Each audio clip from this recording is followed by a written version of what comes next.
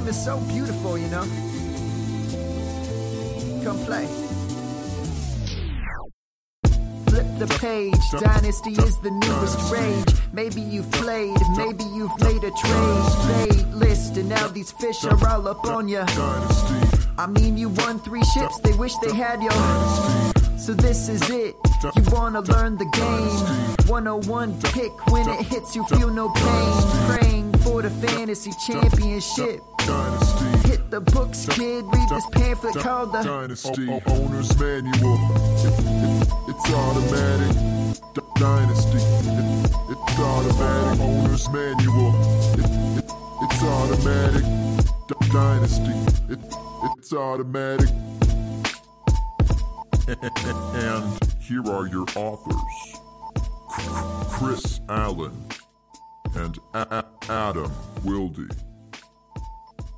All right, everybody, welcome back. I am Chris Allen, the co-host of the Dynasty Owner's Manual podcast.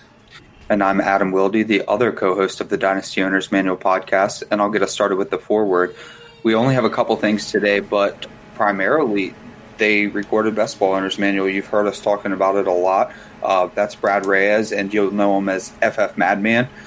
They've recorded and should be out probably by the time you're hearing this, so definitely check that out. That's going to be a lot of fun.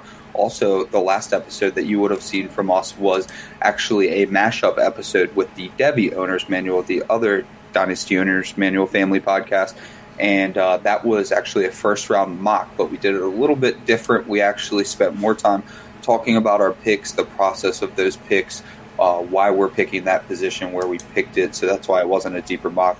But those are a couple things to be excited about. Yeah, I'm definitely looking forward to the Best Ball Owner's Manual, that jumping off, so definitely looking forward to that and seeing what Brad and Jeremy are going to put out for us. And then the mock draft, that was a lot of fun, chopping it up with both Andrew and Dwight. And then now that we're a part of the DLF family, I'm hoping that we'll be able to do a few more collaborations with them as time goes on. But here tonight, we're here with Mr. Shane of the Dynasty Football Factory, Mr. Data Don't Score Points himself, to talk about a couple of the things that I think when it comes to managing rosters, especially at this time of the year, when it comes to, we've got the draft coming up here within the next couple of weeks, we've had pro days, we've had free agency moves, we've had a lot of activity going on in the NFL, and with much more to come, it seems like player values seem to be shifting on almost a daily basis. We've got players more or less, I guess, getting into their feelings over on Twitter. We've got other people trying to talk about running backs don't matter. There's a confluence of a lot of the discussion that's currently going on Twitter. So we wanted to bring Shane in here tonight to kind of help us sift through some of the information and more or less and really focus on the process for how you should look at dealing with your rosters at this time of the year. So Shane, just hopping right off into it, I mean, is there at any point during the fantasy season, let's say even like right after the Super Bowl, kind of when everybody walks into that hibernation period for fantasy football, is there any point in the offseason where you just stop looking at your rosters and you just say, hey, I'm just going to let this sit and I'm going to come back to it at some point in the future? Not for me, no. I mean, maybe it's a good idea for some folks, but I just find that there's too much going on all the time. Even the day after the Super Bowl, you have people overhyping, say, Malcolm Mitchell a few years ago. This year, maybe Sony Michel. So to me, there's always time to pounce on what's out there. Right after the Super Bowl, then we already start talking about free agency, and we're already looking at the rookies. Like you guys know in the Debbie Owner Manual, they've been looking at those rookies for a while, but then everyone else is getting caught up, and it's like, okay, I really need to turn my attentions there. Should I be trading for draft picks? So I don't think there's really ever a downtime for me. Now, that doesn't mean that you have to make moves, but you should be assessing your roster at all times, especially if you're only in like 10 leagues. Yeah, and I was actually wanted to make that clarification or have you expand on that a bit further. So when you're talking about just looking at your rosters as they sit, I mean, you're not saying just right after the Super Bowl you should be making trades or you should be hitting people in the DMs or anything like that, are you?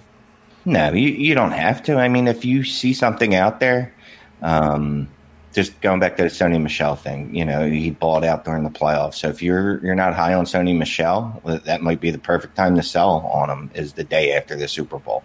But there's no real impetus to do so. It's dynasty leagues. Everybody does want a break at some point, though, apparently, from what I hear. I guess it's a little different for guys like us because there's really no downtime, because you're always between podcasting and writing and your leagues. You're literally always doing something dynasty related. But for regular day-to-day guys that just, they just play the game because it's fun. They want to win the money, but they don't need to stay up on every current event at all times. It's fine, just sit tight. If your league just has a couple months quiet meditation time, nothing wrong with that.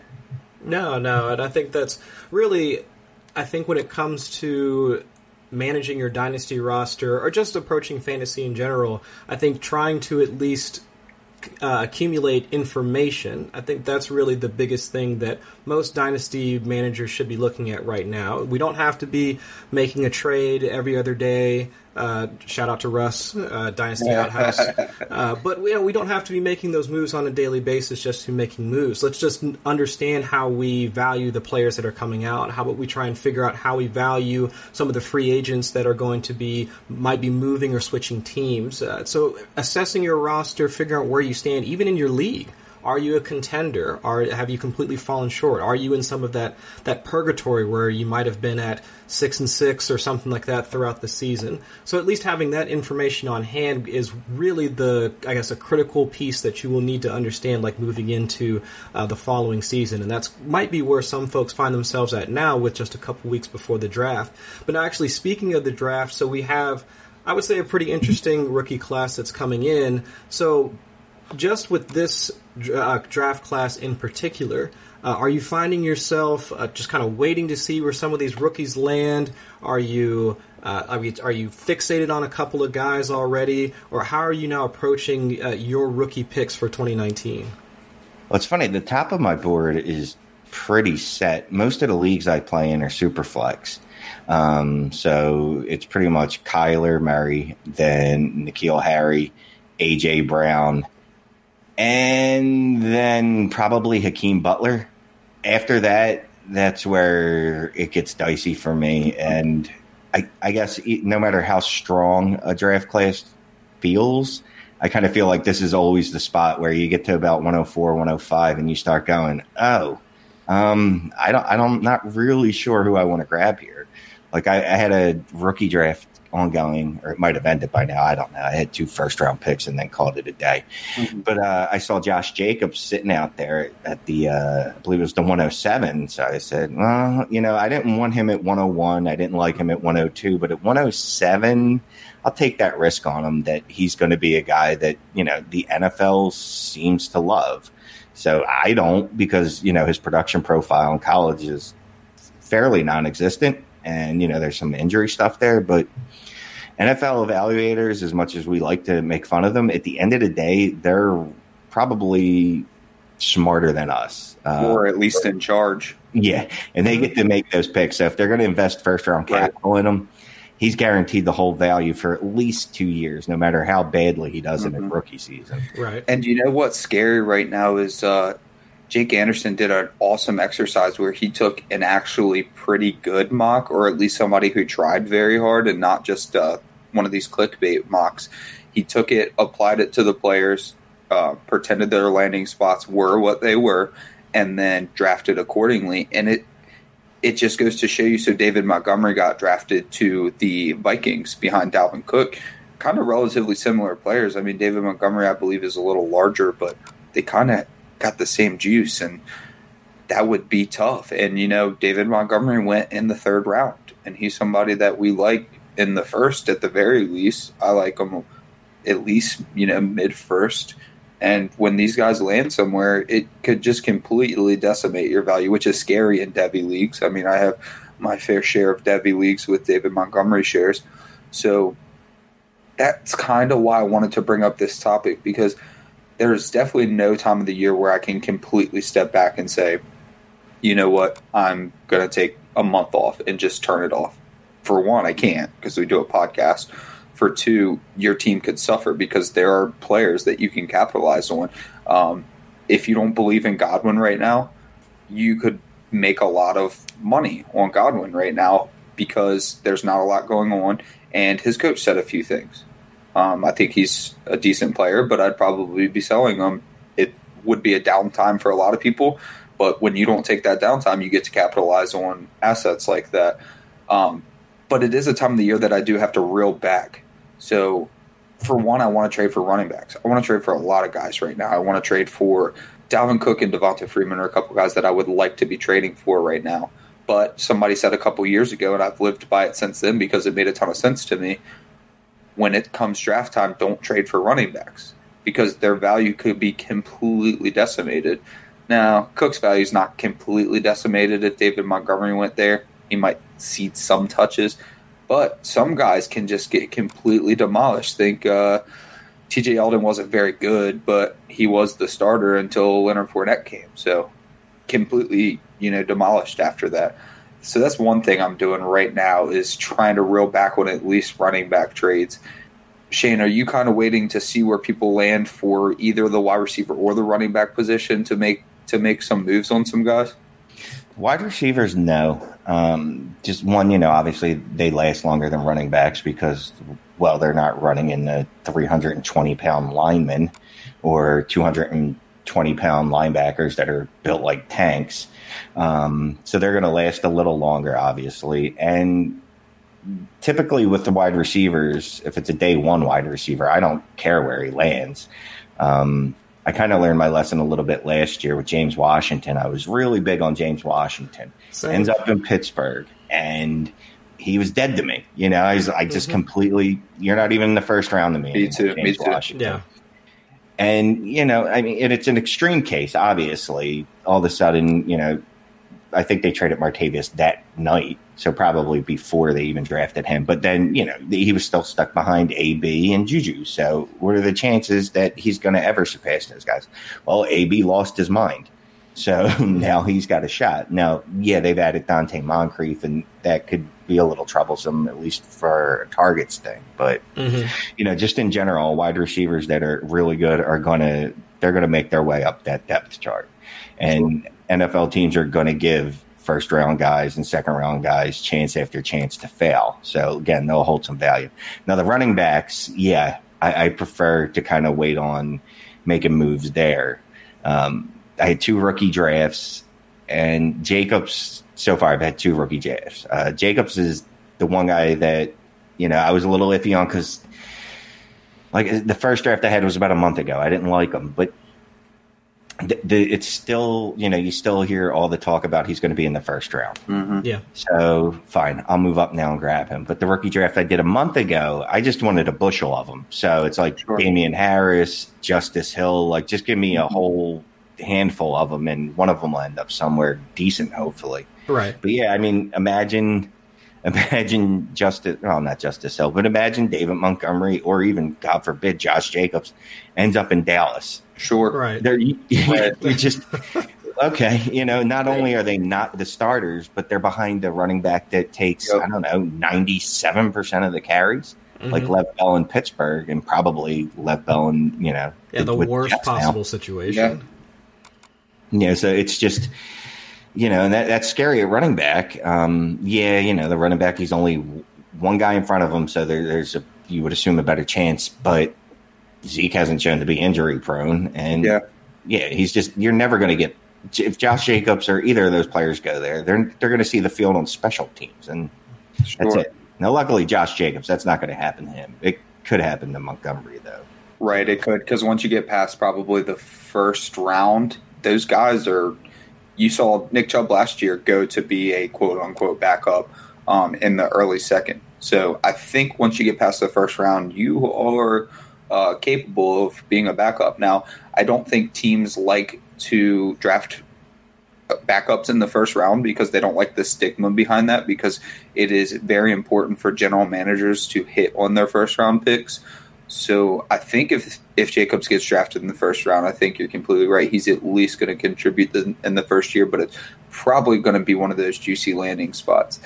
I mean, it's not going to be early, so you're not going to get like the Bucks per se, but you could get a pretty good spot. You could get a pretty good spot with them. I was thinking, like, what about Atlanta? I mean, sure. Love them there. Yeah, I would too. That would crush Devonta Freeman, which is why I'm not actively trading for him. Absolutely. But yeah, that would be, and that's a good example of practical application for make your trades right now. And we'll get into a trade in a league with me and Shane to kind of get into some more practical application. But it was all wide receivers, and that's kind of one of the reasons. So let's get into. We've already discussed that we're not taking really any time off, so we're capitalizing on some of the stuff that's happening in the offseason, even though it's quote-unquote dead sometimes. So, Shane, what do you feel you should be doing in the offseason if you finish, say, middle of the road? You've got the 6, 7, or 8, something like that last year. Yeah, it's time to assess your roster. Hopefully you're playing on MFL, who makes assessing your roster and your actual, I don't want to say talent level, but I guess how good your team actually is with the play all percentages and there's a few other tabs on there I can't think of off the top of my head, but MFL sets it up perfectly for Dynasty. And I guess it's one of the things we don't talk about as much when we talk about their site, but they do allow you, they have the tools where you can look at your team and go, you know what, I was 6-6 or 6-7. But really, I should have been about 3-10 because this team is trash. Like, based on my play all, I really should have been 3-10. Maybe I need to just blow this up, the few assets that I have. Maybe I have a player like Philip Lindsay who played over his head last year, who was an outlier.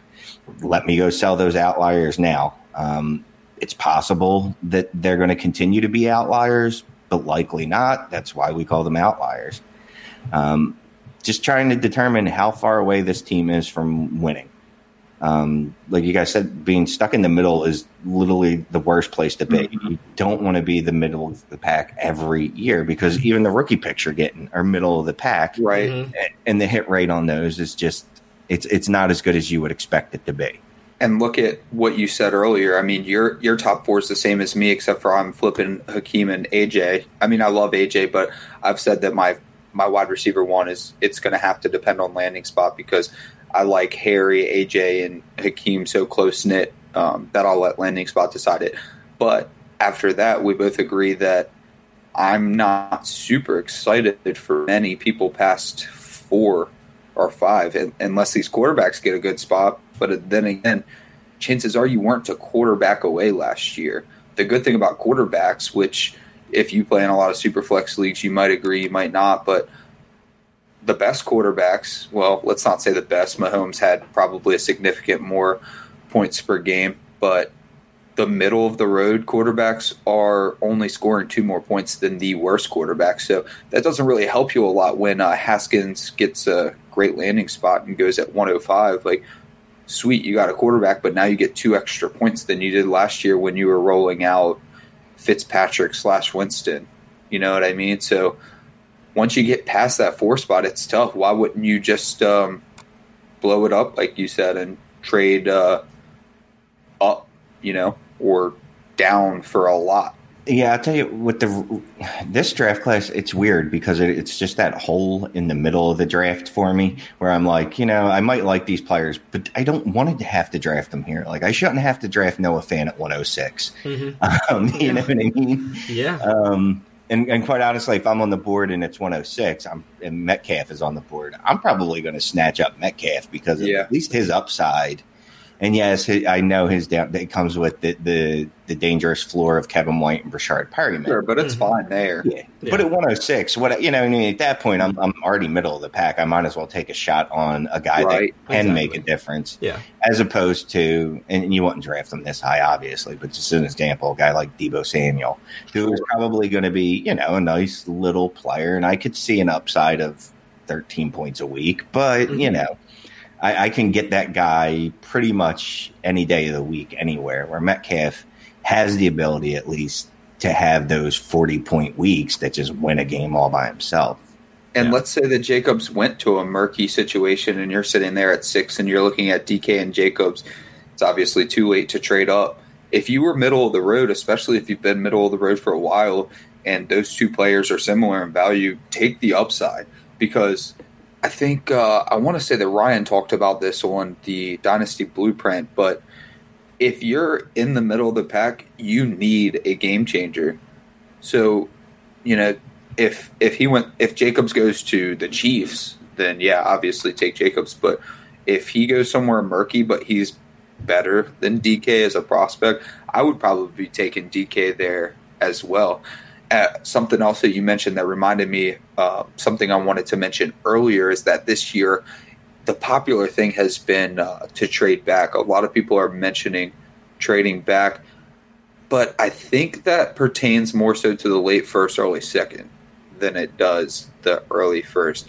I want to take these early first picks. That's what I was going to ask, because are there a lot of prospects that we're seeing go in the mid to late second that are really going to be worth our while to trade back out of the first round for? I haven't seen. I don't think the depth is really there like it's been there in past classes for the 2019 season. Late first, sure. Yeah, late first, but I'm talking like mid second, late second. I'm just not seeing it. No, because late first or early first is what I think everyone's trying to get at without actually being exact. Mm-hmm. I think the problem is usually you can hammer running backs in a rookie draft. It feels like even in the late, throughout the second and the third, there's still kind of guys you can grab that, should have an opportunity or are going to be at least a backup. But outside of, you got Jacobs, Montgomery, Miles Sanders, and then after that, it's just kind of like a cliff. Rodney Anderson would be great if I thought he could play more than 5 games in a row without. Right. Yeah, him, Darrell Henderson. Travion Williams. Yeah. But it's just all these guys, and, a few people have written this. Just it seems like even the wide receivers, I'll note this on, but every one of these guys seems to have something wrong with them. Mm-hmm. Yeah. Whereas, last year, DJ Moore, to me, is at least a wide receiver prospect. He was perfect. He had the perfect college production. He had perfect athleticism. He was the perfect prospect. I think people dinged him for route running or something. I forget. Yeah. Mm-hmm. Yeah. But, it wasn't even like, oh, no, he's, Dorial Green Beckham type of route runner. He was just, not Calvin Ridley. But this year, it feels like there's guys with like gigantic holes. Like, I don't really worry about DK Metcalf's agility. I don't care about that. Like, the guy's a freak at nature. I don't care if it takes him an hour and a half to run the 3-cone. But his propensity towards injury scares me. And the fact that he got outplayed by A.J. Brown and DeMarcus Lodge when they were on the field is a little concerning. But he is still a monster. A.J. Brown, I love. He might be honestly the best prospect or the most complete prospect. Most complete. I was going to say that. Yeah, I agree with that. But actually, now that we got on that topic, this is a complete aside from the topic of this evening. But can you guys give me your thoughts on Marquise Brown? Because I'm hearing this first round lock discussion, and I'm just not understanding it. For an undersized receiver, I mean, he's like 170 pounds? 166. Right.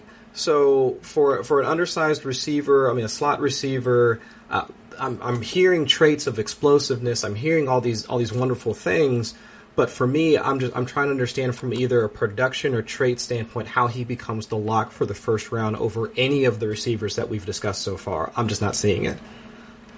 I got nothing. I was listening to UTH either yesterday or today, I forget. All the days blend in together, and I don't even remember if it was a Patreon episode or a free one. But they were talking about who was actually invited to the NFL draft, and I think there was only a couple of receivers, and Marquise Brown was one of them. Yep. And it's just mind-boggling because, people do keep comparing him to Deshaun Jackson, except Deshaun Jackson was much better in college. And Deshaun Jackson, he's smaller, but he's not elfin size like Marquise Brown. Right. And I don't care about how tall he is. It's that one allegedly 170, but I'm really 160 because that's the type of dude. Like, it literally takes one shot for someone to crack his ribs and he's going to collapse a lung. Right.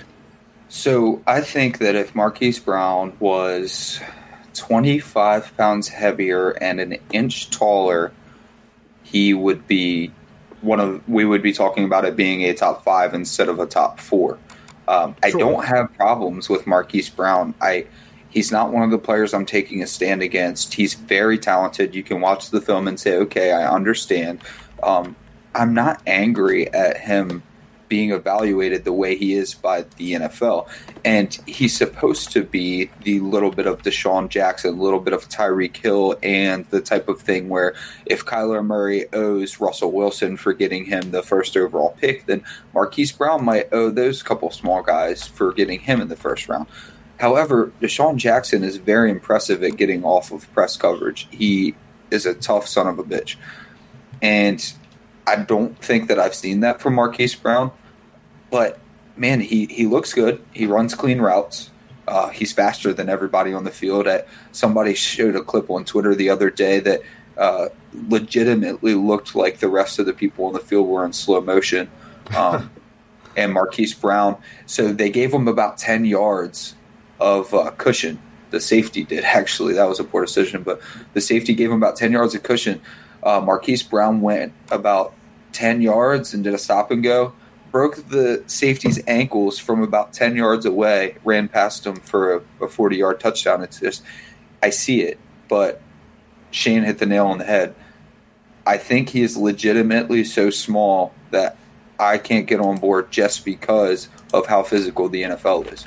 Everything else is great. If it's just practice, shorts and pads, he's going to be one of the best players on the field, no doubt about it.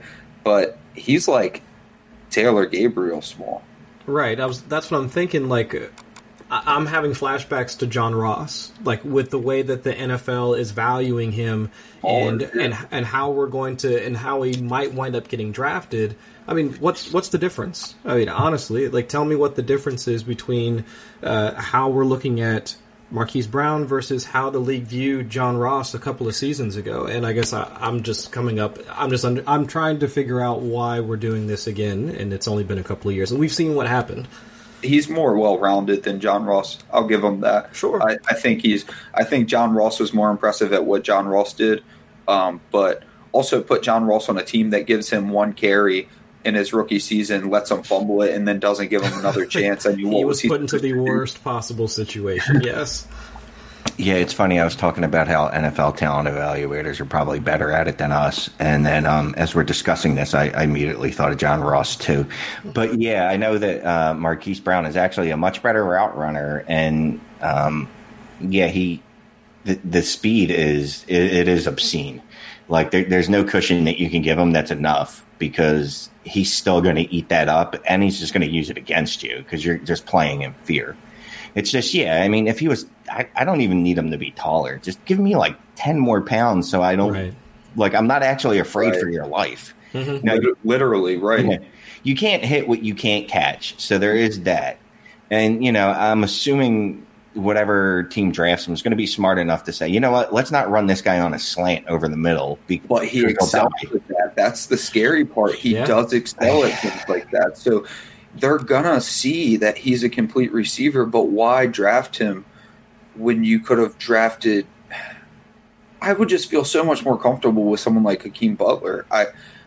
All the things that Marquise Brown does well – Hakeem Butler can do, except for being that fast. So I understand if you needed a field stretcher, but he's better than a field stretcher. Mm-hmm. So really, you have to roll him out there. You have to play him like a wide receiver one, but that's going to send him over the middle, and that's going to get him demolished. I mean, let Vontaze Burfict lay a hit on Marquise Brown. That's what's scary, and that's why he's not in that top 5 discussion. Yeah. I'm just trying to think, though. So we did mention Taylor Gabriel, and he's a guy that does go over the middle. Like, he kind of does everything. And, I mean, I don't ever really remember him getting destroyed. Now, he's not uber productive. He's had stretches where he's been pretty good. Now I'm kind of talking myself into Marquise Brown. Because there's also the fact he's been this small his entire life. Like, he's used to being the tiniest thing around. You know what I mean? Oh, yeah. So I'm sure, like, muscle memory or whatever you want to call it, or just, he knows how to get out of the way. At some point you learn how to protect yourself. Yeah. Obviously, the NFL, it's faster than college, and the players are obviously the greatest in the world, so it's kind of night and day. But I'm going to keep falling for draft capital. I think if someone ends up drafting him in the first, I just want the NFL to make it easy for me, though. How about they send him somewhere like well, maybe not. He ends up on a team like the Eagles, where I know all he's going to do is be a deep threat. So I'm like, all right, no, I don't really have to worry about it because he's going to only get 2 or 3 catches a week. So right. I'm not going to trade him. But if he ends up somewhere where there's opportunity, it's going to be, oh, geez, do I really want to pass on this guy? Yeah. Yeah. I fear for him to line up against someone who like Jalen Ramsey that's just going to just dog him all game. And I fear for him holding up for that. I just think there's too much that we're not going to know. And maybe this is a problem with the little low point in the season where we have to talk ourselves into these narratives because there's nothing else to go on. We've absorbed all the information that we can. Nothing to do until the draft. The draft is going to completely decimate our boards probably. I'm just saying I'm not going to get completely off Marquise Brown because if he weren't so small, I think that he's a great wide receiver. But he's got it. I'm going to be worried. Even if I draft him, I'm going to be worried. Yeah. So I remember last year too, and obviously there are different types of receivers, but a lot of people talked about how thin Calvin Ridley was. And True. I would say, I would say things like, he's a great route runner. I don't really care if he's not a physical marvel. Like there's some things that you can do through route running that are just going to get you open. And I was told a few times that, well, you can't run routes on your ass. Well, guess what? That wasn't a problem for him last year, was it? And a guy like Marquise Brown, too, who's a good route runner, and then has that first step that can just, like you said earlier, break your ankles. Mm-hmm. It might not be you might not be able to get hands on him, and you try to press him, he's just going to blow by you. Yeah. So now I've talked myself into Marquise Brown in the first round. Great. Yeah. I think I would be tempted to take him in the late first right now. Too. Yeah, I mean, as much as I like, some of the guys that I'm hearing in the discussion JJ, he's the prime candidate, at least for me, coming out of the first round. But I think, like both of you guys have already mentioned beforehand, draft capital speaks volumes to us as to how we're going to value them moving forward, like after the draft is completed. So if he winds up going in the first round and then the second round brings the N'Keal Harris, Hakeem Butlers, DK, all those other guys, then we'll be forced to value Marquise Brown higher than what we're discussing right now, and that's the way it's going to have to be. And if he's at the bottom of the first round, fine. You're looking at a 30% hit rate anyway, and it's back to that. You know what? If I'm going to miss, fine, but if I'm going to hit, let it be a giant, big old hit. Right. Yeah. The second round's where I'll load up on running backs or. Sure. Usually, or the early first, but this year we don't really have that running back class for it. But screw it. Go big or go home. Yeah. And the last thing before we transition, bringing this full circle, is that we started the conversation by saying, I said, I don't think that people are advising you trade out of your top 5 picks or your top 4 picks because I think those are very strong picks. But the middle pack is not that great. And Chris and I have both stated that we like J.J. Arcega-Whiteside. But if it's between him and Marquise Brown, I'm probably just going to trade back and take the cheaper of the two. And then maybe I get 2 second round picks. Maybe I turn Marquise Brown into J.J. Arcega-Whiteside and Irv Smith. And Irv Smith landed on, somebody said, the Titans. Sure. Okay. So then I'm getting, one of my top 3 tight ends and then the wide receiver that I had to flip a coin for anyways. Right. That's when I advise the trading back. Just not so much. The first 4, I think, are very solid. I think you have a good chance of hitting one of these first 4. But we talked about big names in the rookie world. Now let's get back to our rosters in the offseason. Let's talk about the top of startup drafts right now. Shane plays in mostly Superflex. I do as well. I'm pretty sure Chris does as well. Mm-hmm. So let's say my top 3 positionally are Mahomes, Barkley, and DeAndre Hopkins. You can talk some other guys up outside of DeAndre Hopkins, but for the sake of this, I just want to hear your thoughts, Shane, on when you should trade for these players and when you should trade away these players. So this is fortuitous, but I actually, and I know you don't know this, but I dropped an article on Fantasy Pros today about sell high players. One was Sony Michel, and the other was Patrick Mahomes. And mostly because his value is just absurd right now. You guys see John Bosch's poll earlier today? Yeah. In one QB. Yeah. and that was the 101 versus and Mahomes. Yep. He was winning handedly. Like it was 70-30 the last time I saw him. Now, it might have normalized after that, but it shouldn't even have been that way ever. It should have been completely the other way. Flipped. Yeah. Yeah, like in a one quarterback league, that doesn't make sense to me. In a super flex, okay, fine. Yeah. But so I to me, he's in that first tier. He's amazing, but there's no reason to think that Baker can't do what he did this coming year. There's no reason for me to think that Carson Wentz can't do what Mahomes did last year. Mm-hmm. Mahomes will be a perennial top 5 to 8 quarterback, but not everyone, but a lot of people are acting like he's just got QB1 locked down for the next decade, and he's going to be outscoring everyone by 5.5 points again. And that's not real. Yeah. It's not going to happen. So I'm advocating, look, if someone's got Deshaun Watson and they're willing to trade, and they want to throw in a little extra to get Mahomes, take it. And by a little extra, I mean be greedy, because the Mahomes theme is real. Yeah. Like, try to get a wide receiver 1 thrown in and see what happens. I don't care. Start the conversations there, because there's some people, and I looked on the DLF trade finder for this. I saw one trade in a 1 quarterback league. It was whatever it was, but it was basically like someone gave up just a ridiculous amount of capital for Mahomes. And I think he's, like I said, a great quarterback, but just slide down in the same tier, go get another one of the young guys and get a wide receiver 2 thrown in and call it a day. Yeah, I think that would be a wonderful way to try and, I guess, boost your roster. And as we talked about it earlier, you might be in different situations. So in using some of the tools on My Fantasy League, you might be able to find out, you did better over expected. You're still down at the bottom of the barrel. So the different types of rosters, they might change depending on your situation, how you ended up after the 2018 season. So what sort of roster would you need in order to warrant trading away some of those players that we just discussed? So like Mahomes, Barkley, Nuke, I mean, any of those types of players. I mean, what type of roster would you have to have in order to do that? Or what would trigger that for you, Shay? Well, Mahomes, I'll do it on any roster, to be quite honest with you. Totally agree. I was going to say the same thing.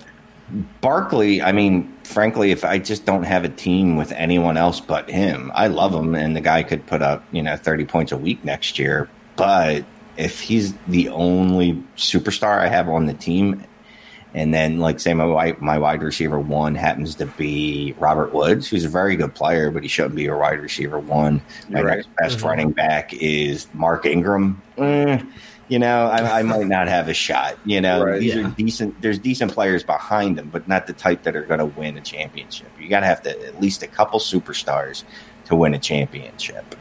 Nook's another guy. I like him. I think he's a very fine receiver. I just think people elevate him over other receivers for reasons that I'm not clear on, like OBJ. Like, people act like they're in two different universes when OBJ is actually able to play. I got news for you. He's actually better than Nook. Now, yes, he has injury concerns, but Devontae Adams, the guy he scored in double digits every game last year. Right. He averaged 15 points a week, and then he had weeks where he dropped 40. So if I can make a trade, and it'd be a small one, but if I could trade Nook for Devontae Adams and a second round 2020, I'd do that. Sure. Yeah. Try to gather some. So you're really just picking like $100 versus 99.99. It's really at that point when you're talking OBJ and Nook. I think the difference between the two is just that I think that they're going to score similarly, and that Nook might give you an extra game. That's all that. I think the real argument I've been trying to have is Devontae Adams against Michael Thomas, because it's always the quarterback situation that's cited with those top guys, because they're also good. So we have to pick something outside of their control, and it's typically the offense, and it's typically the quarterback situation. So why not trade Michael Thomas for Devontae Adams, and like you said, even a 19th third or something like that, just to get another shot. So to recap, Mahomes, I think you can sell him anywhere. And the reason you can sell him anywhere is because somebody tweeted earlier, I really need to start writing down who are saying these things, but somebody tweeted earlier about why don't you just take 2-year quarterbacks and recycle them every single year? And I said, that's a genius idea because that's what I do. The Ben Roethlisbergers and the Phillip Rivers are my favorite quarterbacks this year, and I've got actually 3 rosters with those 2 quarterbacks on them, and that's because they'll score similarly to those guys. Here's the thing about the QB landscape. Patrick Mahomes is so good, and he's probably one of, if not the best quarterbacks in the league, and he's going to be for years to come. But everything has to happen perfectly for him to become QB1 again. It's just the smallest minute things affect that. The smallest thing is the difference between him being the wide receiver 1 and the wide receiver 6, which you'll still be happy with. But the thing is, Ben Roethlisberger and Phillip Rivers might be the 9 and 10. So what's the huge difference when you could get, realistically, if you're in a league that's going to draft Patrick Mahomes 101, which is happening a lot in Superflex, then Davante Adams would be going around 110. So you're talking you could get Davante Adams and Phillip Rivers for Patrick Mahomes, realistically, if we're talking startup value. And let's say that Phillip Rivers is only going to score 1.5 points less than Mahomes a game. That's a situation where you're making that move. To touch on the trade that I did real quick is, when do you trade those top name players? Because it's very, very difficult to get rid of those players, especially wide receivers, when you could actually keep them for years. Running backs, not so much. Their career could be over in a second. I had Odell Beckham Jr., who I think is amazing, and talent-wise, he could be better than Nook, just maybe not stability-wise. I traded OBJ for Kenny Golladay, DJ Moore, Christian Kirk in the 103. I really like those top 4, and that was in our league, Trade Addicts, and I didn't feel real good about it, but I don't think I would have done the other side either. I needed a lot of depth, and that's kind of the situation where you have. And what I did in that league, for reference, is I took a ton of first-round picks in our startup, and they were slipping farther than I thought that they should. And I said if I was going to take another league this year, I was going to experiment, because I'm the type of dude that takes all the old wide receivers and all the young running backs and tries to win every single year. So I'm like, the only way I can justify picking up another league is if I'm going to try something different that's going to make me a better owner. So what I did in our league, Shane, is I took a ton of first-round picks and tried to go real young, and that's the exact opposite of everything. But then I'm looking at all these first-round picks, and I'm like, dude, I don't have a team. and I'm going to try to draft at least a good bit of them, because I never draft rookies either. I go through the whole process every year, and then I just trade them for veterans.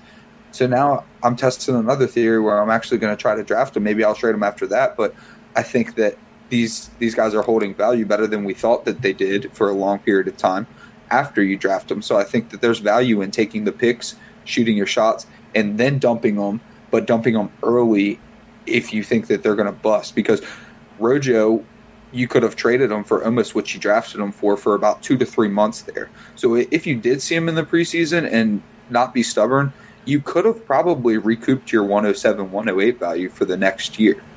So there's a kind of, just for reference, a kind of situation where, yeah, OBJ is a superstar, and I love having him, but if I can't fill a roster, let me take all these upside guys. Like you said last year, DJ Moore, he was my 106, which you had all those running backs, so a lot of people wanted to take Rojo there, and I had DJ Moore really high. I thought he was a perfect prospect.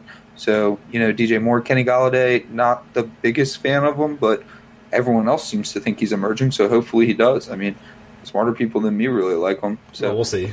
Yeah, there's the thing. I just took a bunch of shots. I like all the guys that I got in that deal. And if you don't even believe in Kenny Golladay, well, guess what? There's 11 other guys in this league. It is a 12-team, right? Yeah, it's 12. I'm not the best at looking at rules or the leagues I'm actually in sometimes. But, yeah, I mean, you could flip Kenny Golladay because there's a good chance that at least half the people in the league think he's the next big thing. I'm kind of on the fence with him. But, I mean, look, I love OBJ, but to be able to get Golladay, DJ Moore, who I'm a DJ Moore fanboy, and Christian Kirk is a nice little piece. And then you said the 103. Right. And it's super flex, so you're getting either Harry or AJ Brown. Right. So, Yep. And know. I have the 101. Yeah. And based on your situation, the fact that you couldn't actually submit a roster, a legal roster, I'm fine with that. Yep. So there's a situation where, it looks nice to see him, but what's it going to do for you when OBJ puts up 30 and you have Kenny Stills put up 4? Yeah, and you know what? And Barkley is even more of a sell in a situation like that because, again, he's a running back, and even the best ones have shorter careers usually. Right. They're like rockets. They just flame out 5-6 years if you're lucky. Once in a while you have a guy like LaDainian Tomlinson. Sure. But again, he's a freak of nature. But you could look back and look at running backs like Priest Holmes, Arian Foster. You think these guys played forever, and then you look back and you're like, wow, they had like 3 monster seasons and then immediately died. Yeah. What's Lower body injury after another. What's kind of scaring me is that so last year I bought like every LaShawn McCoy share ever. And I tried to tell myself that he is the only show in town. There's literally nothing else that they can do on offense. So he has to be great. And I followed his crime documents all the way through to make sure that I wasn't losing my running back on 7 rosters. And it turned out terrible for him, and I learned a very, very harsh lesson. Luckily, he wasn't too expensive in a lot of leagues. I think the most I spent was Deion Lewis in a second on him. But I'm trying to learn my lessons, and I understand there's nothing that can happen to Saquon Barkley for him to not be a wide receiver or a running back 1, barring injury. So I'm not saying that, but does it kind of scare you guys that he's kind of like, what's the difference between the Bills last year and the Giants this year in terms of function? The wide receivers are definitely better, but it's not functioning. Well, I think the difference is Barkley himself. I mean, he is that transcendent of a talent. Like, honestly, he might be, well, now he's a veteran, second-year veteran. But, coming out of college, he might have been the best running back prospect in the history of football. That's what I said. Yeah. People talk about generational talent, and then I know people would joke about it all the time during the season. But the guy actually was. Mm-hmm. Like, he is an actual freak of nature. I mean, you should really sell him if your team is garbage because the percentages say he's not going to last long enough for you to win. But goddamn, that's hard to do. Yeah. Because if anyone's going to be an outlier, it would be him because he's already an outlier in everything else. Mm-hmm. So he's the difference. I mean, he scored 5 less points last year without Odell Beckham in there because, Eli would use him just to dump passes off and you could key on him. But even then, I think he averaged 20 points a game. So a 20-point week was a bad week for him. Which is surprising. He's another level.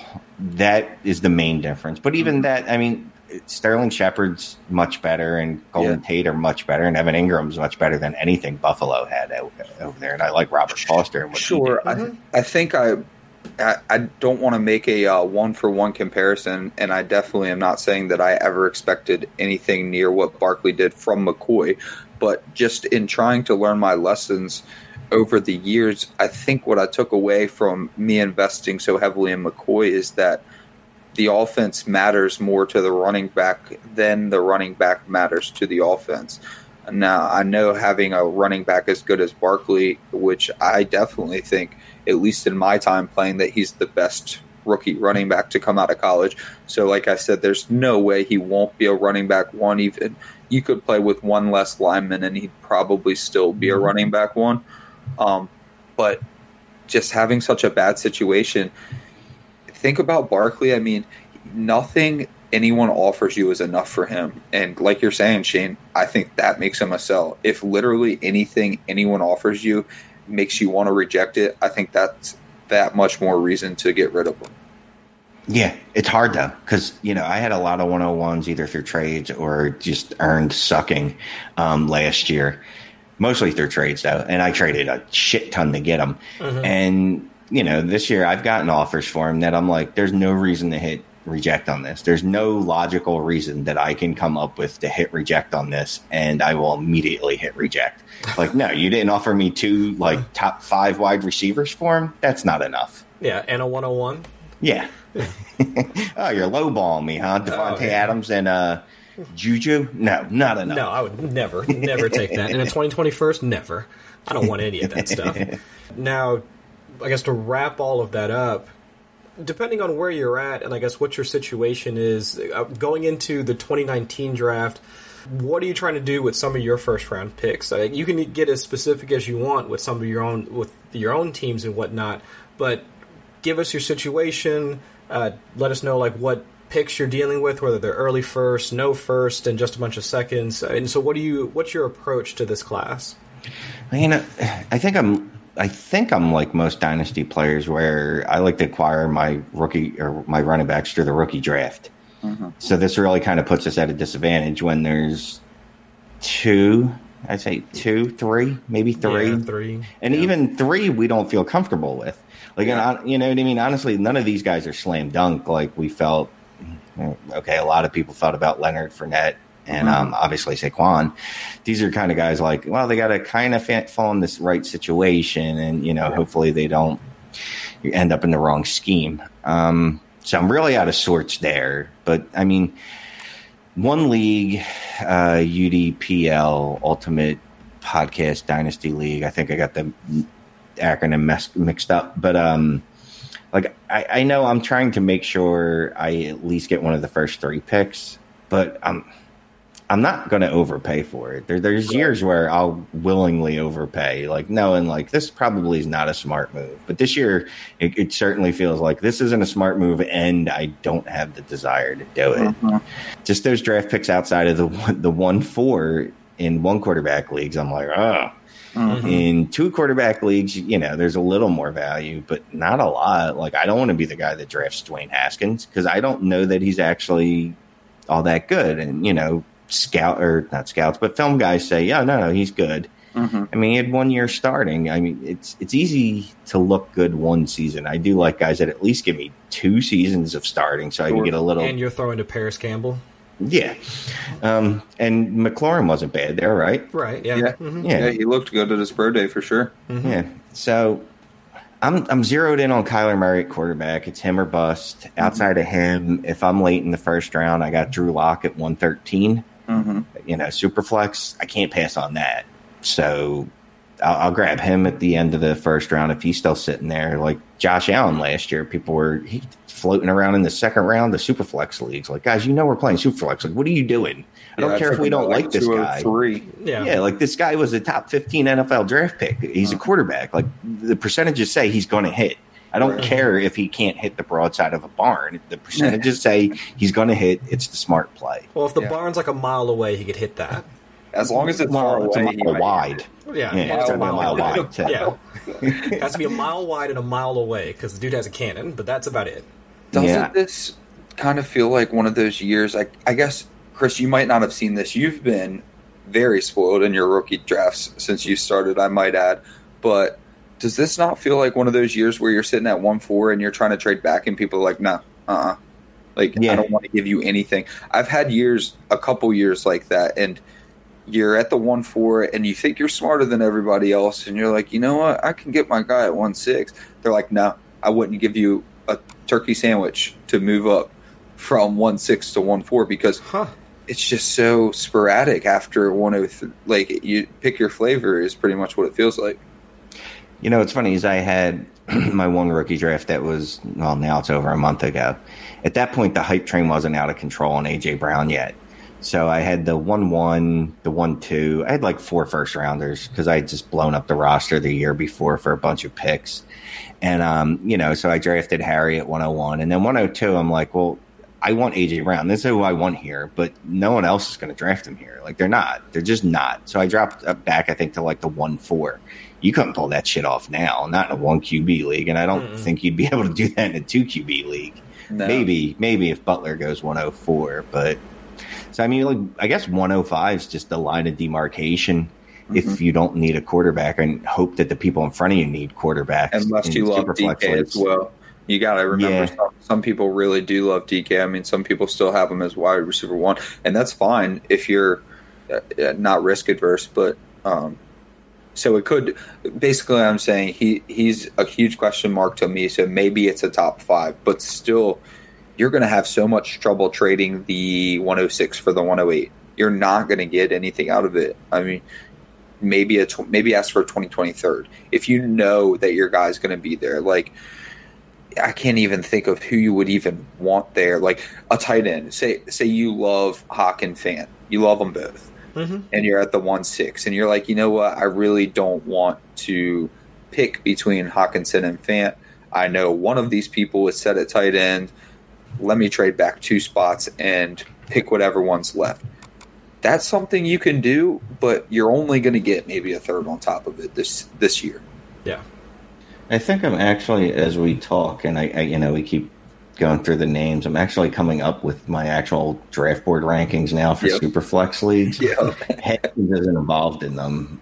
I guess I'm not that impressed with them, but it's definitely like Murray, Harry, Brown, Butler, and then I'm going to either go Metcalf or Jacobs, and it's going to depend on Jacobs' landing spot. If he ends up with the Eagles, well, first of all, he's probably not going to be there at that point.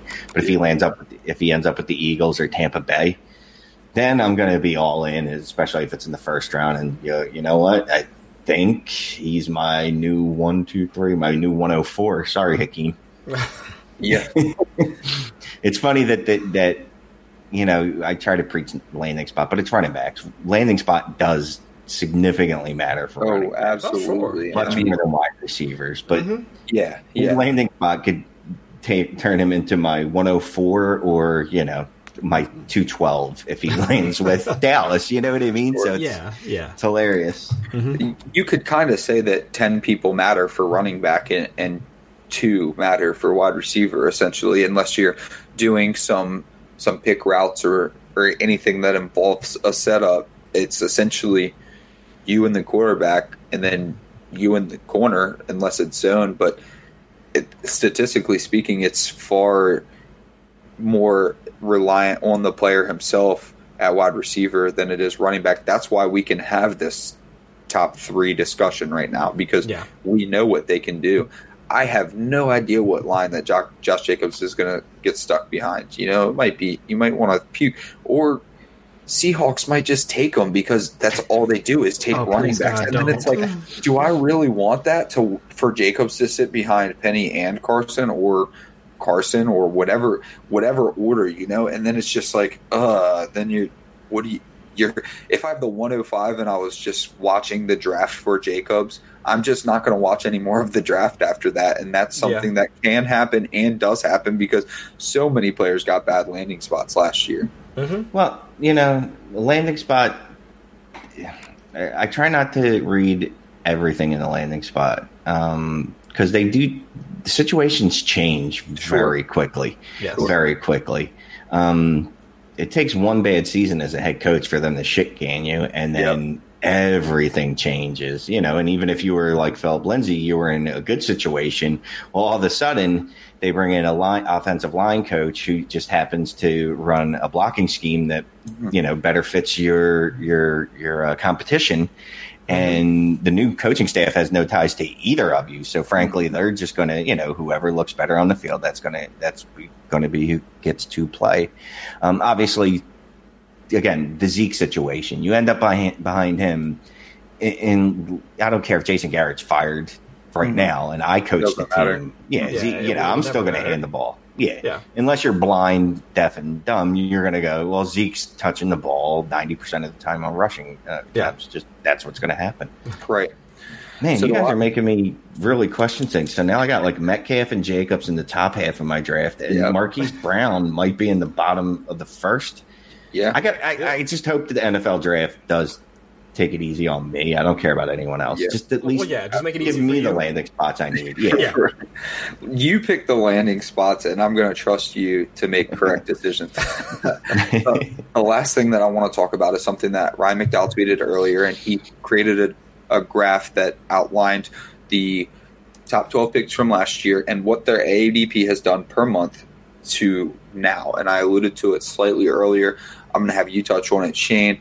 Basically, what I'm seeing in the graph is that the first few months that ADP was out on these rookies, they were relatively consistent regardless of what they were doing in training camp, regardless of what they were doing in the preseason. And then it made me think back to the Ronald Jones situation and how bad he was and all of the yeah buts. I might have even been one of the yeah buts included. And I'm trying something different now. I'm trying to learn from that. And I'm going to say I'm going to give you a chance. But, hey, if you're not showing me early, I'm going to can you and get your same value next year. Now, 2020 is so hyped up, you're not going to get your exact same value. Let's say for 18, you drafted Rojo at the 1/6. You might have been able to trade for a mid-2019 first. You're probably not going to be able to do that this year, but if you drafted Miles Sanders to a good situation in the early first and he's just not working out, you're going to be able to get that late 2020 first for him. So are you trying to draft your draft picks, Shane, and hoping they hold their value, or do you just trade the picks before you have to worry about it? Well, here's the problem with any of the running backs you draft out of this class is the 2020 class is going to come and just absolutely destroy the world. I'm hearing. Yeah. So even if a guy's drafted, say the Eagles draft Josh Jacobs in the first round and say he sucks, and they end up with another first-round pick, and it's high this time. Well, guess what? Travis Etienne's going to be in the draft. So how safe is Josh Jacobs?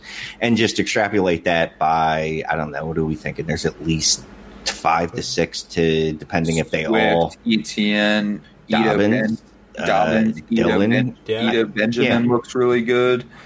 Yeah, and that's without even, now it's not, obviously a couple of those guys are going to fall off. Maybe some will stay in school, but then there's always the guys that pop up out of nowhere, out of San Diego State University that run for 1,800 yards and you overdrafted the second pick overall like I did last year. Yeah, Boise State will put out another running back that we're all going to be mad about. So, yeah, it'll happen. Yeah, I mean, and that's just in general, too, for, I guess, league-wide, even not even just rookies, but just any running backs. None of them are safe. There's like 6 running backs that might be safe, like Marlon Mack, you better run for 1,600 yards this year, because if you don't, Cam Akers is coming to take your job. Or, I mean, that's going to happen all over the league. Yeah. But usually, I like to make my picks or hold on to my picks. I don't want to sell at a loss, especially at running back, because they're typically going to hold their value. Sure. And then at wide receiver, you got to give them a little more time. And it's easy to get down on wide receivers because I think it's harder for us to understand the wide receiver position. Like to us, it's just like, hey, go run out there and catch the ball. Like, how hard is that? We don't realize all the intricacies that go into actual route running and blocking and the things like, that coaches actually give a fuck about. They want them to run block, and they will pull a rookie that doesn't run block. But you're just like, well, this guy can't catch a fucking ball. Right. You know what I mean? Whereas a running back, it's easier to see and easier to understand, I think. You can look at it and go, wow, he missed that hole. Like, what the fuck? How'd you do that? Seriously. What were you looking at? You know what I mean? But so, I like buying low on those guys, too, the high pedigree guys. If someone's going to sell a day one wide receiver after one down season, hey, I'm here for it. If you're going to usually sell a running back after a down season and he's a day 1, 2, or 3 guy, or a day 1 guy or a round 2 guy, I might buy him. Not this year, because 2020 is a whole other ball, and that's going to be fun. Oh, yeah. And I guess I wanted to ask real quick, so even if you did want to sell one of your picks, like maybe during the off season, you're hearing stuff out of training camp or whatever, how would you even approach another dynasty manager with that type of trade and say, hey, I'm trying to offload this guy onto you? How do you even, I guess, pretty up that type of offer without them looking at, well, you just drafted him, why don't you want him anymore? I mean, I guess, how do you even approach making that deal? Chris, there's always the what I did when Tyreek Hill, when it was speculated that he broke his child arm. As soon as it came across Twitter, 5 minutes later, I said, Tyreek Hill's for sale. First offer, give me a first. And someone said, I'll give you the 111, throw in a second. And this was in the group me chat. Yeah. So I believe I wasn't listening. Yeah. So some situations, most situations, I'm not even gonna lie to you. I'm not going to sell low on a guy that I actually want to keep. I don't know if I'm explaining this well, but if I have actual hope for a guy, I'm not going to sell low on him. Right. So I'm not going to then use the bullshit method of trying to offload them on you, because I got to be honest with you. I hate when people do that to me. They send me that page and a half thesis as to why this trade makes sense for me, because if I have to, it's like a joke. If I have to think about it, it's not funny. Right. So if you're going to send me a 4-paragraph article why I should trade for your 2018 111 and give you my 2020 first and second, and why a bird in hand and blah blah blah, like I get through 3 words of that and I'm like, yeah, goodbye. So I just don't do that. I don't have that bullshit mechanism in me like that. So you're gonna have to ask another guy that's good at, like, a car salesman. They're good because I can't do it. Yeah. So here's my thing about trying to get rid of and this is going to be my method, because this is the strategy that I've chosen to adopt. Last year, a Rojo fan would have still paid up for Rojo. They would have paid equal value for Rojo in the preseason, because it's preseason, who cares, blah, blah, blah. But thinking back, he didn't look good, and I gave him all those excuses as well. It's a third-string offensive line, yada, yada. But he was showing us exactly what we were concerned with before we drafted him. And I still drafted him in a spot, and because I wanted DJ Moore there, and I should have took him. But I listened, and I kept Rojo, and now I still have him. And so what I'm getting at is, know your league. So, we go back to the notebook. That's why you learn how to be such a great owner, by just asking you smart people questions every week. Leo's got his notebook. I'm going to flip open my notebook and I'm going to say, who loved Darrell Henderson? And when Darrell Henderson got sent to a good spot and didn't do great, I'm just going to go to the person that loved him. I'm not going to say I'm unloading him on you. Maybe I'm not unloading him. Maybe I'm not being patient enough. But like Shane said, I don't have patience for these running backs this year, because they're going to get decimated next year. They have to succeed. It's going to be so hard to even take a running back that lands on the Bucks, because if they don't absolutely demolish their first year, which is so hard to do, they're going to get replaced next year by one of the 7 guys that we listed off the top of our head without even thinking about it. Yeah. So, we're already have those names almost fresh in our heads as this 2019 class. You can't be patient with the running backs this year. So what I'm doing, if I'm going to unload one of these guys, you really only have about 3 to 4 months based on the chart that Ryan put up with the ADPs before they started dipping. Now, a lot of them came back up. Ridley dipped a little, came back up once you saw he was going to score a ridiculous amount of touchdowns. Kirk dipped a little because he took a while to do anything, went back up. Anthony Miller dipped, went a little bit back up. He's still right around what he got drafted at. Now, those are wide receivers. They're going to hold their value and fluctuate more. But with the running backs, it seemed like you had about 3 months. So yeah. I would have a very short leash this year with these running backs. And after 2 to 3 months, I'm not going to go to someone and say, I'm trying to get rid of this player. Give me the cheapest offer you've got, because then you might as well have just waited it out. I think what I will do, though, is try to go to an owner that I know likes them. And if you've traded with me, you know that I'm just up front. And I'm going to say, hey, I know this is your dude. Like, you have the patience for him. Would you pay me close to value? And that's the only way I can see you getting it done. But Ronald Jones, just because we keep coming back to him, because I can tell it hurts you inside. That's a case of where anyone that held on them or anyone that drafted them ignored all available evidence. You know what I mean? Like, there was literally nothing to point to and go, I mean, you could point to his tape in college and go, oh, I really liked him. Well, he didn't catch passes. And then, he was drafted Tampa Bay. Yeah. It's like, all right, well, it's a good landing spot. And then as soon as he got there, they were like, yeah, this guy can't even start in practice. Mm-hmm. And even the coaches weren't, coaches are usually glowing, or at least it seemed like they moderately enjoy your company. Yeah. And they, Cutter and I think it was Cutter basically sounded like he wanted nothing to do with him after the first week of training camp. Yeah. At that point, it might be like, oh, this guy might be really testing my whole give rookies a little time, because everything's telling me that he's not going to hit. But, look, we're all going to have those misses like that, Sure. And we're going to get Miles Sanders, who only had a year of production because he was behind Saquon, but he looked really good. he's definitely more complete than Rojo was. But just as an example, because he's my if you play spades, I've got 2 and a P at running back. I really like Montgomery. I really like Jacobs, and I probably really like Miles Sanders, depending on where he goes. But I don't think there's 3 landing spots. So Miles Sanders is the type of guy that this year, trying to learn my lesson, if he falters early, I'm going to try to just recoup value on him instead of wait it out and be patient like we try to do in most other aspects of this game we play. Shane, thank you so much for coming and sitting down with us tonight. I mean, there's been a hell of a good discussion surrounding the rookies, the veterans, roster construction strategy, and all that. But before we get you on out of here tonight, I wanted to give you a second to at least talk about any upcoming projects you have, things that the people should look out for coming from you, either before the draft, after the draft, off-season content, anything you got going on right now, man. It's your time to shine. Yeah, so, I write co-owner and writer, editor for Dynasty Football Factory. I don't really have a set schedule on when I write things. Part of the deal there is that I just have the freedom, like, I think I want to do this, or I just feel like writing about this player because I really think they're going to do well. Like, we have making the case for wide receiver 1 that came out today. We did a whole series on the offensive positions. So I just, it gives me the freedom to just literally write about whatever I want because I'm, I'm in charge of content. So who's going to tell me no? Ha ha ha.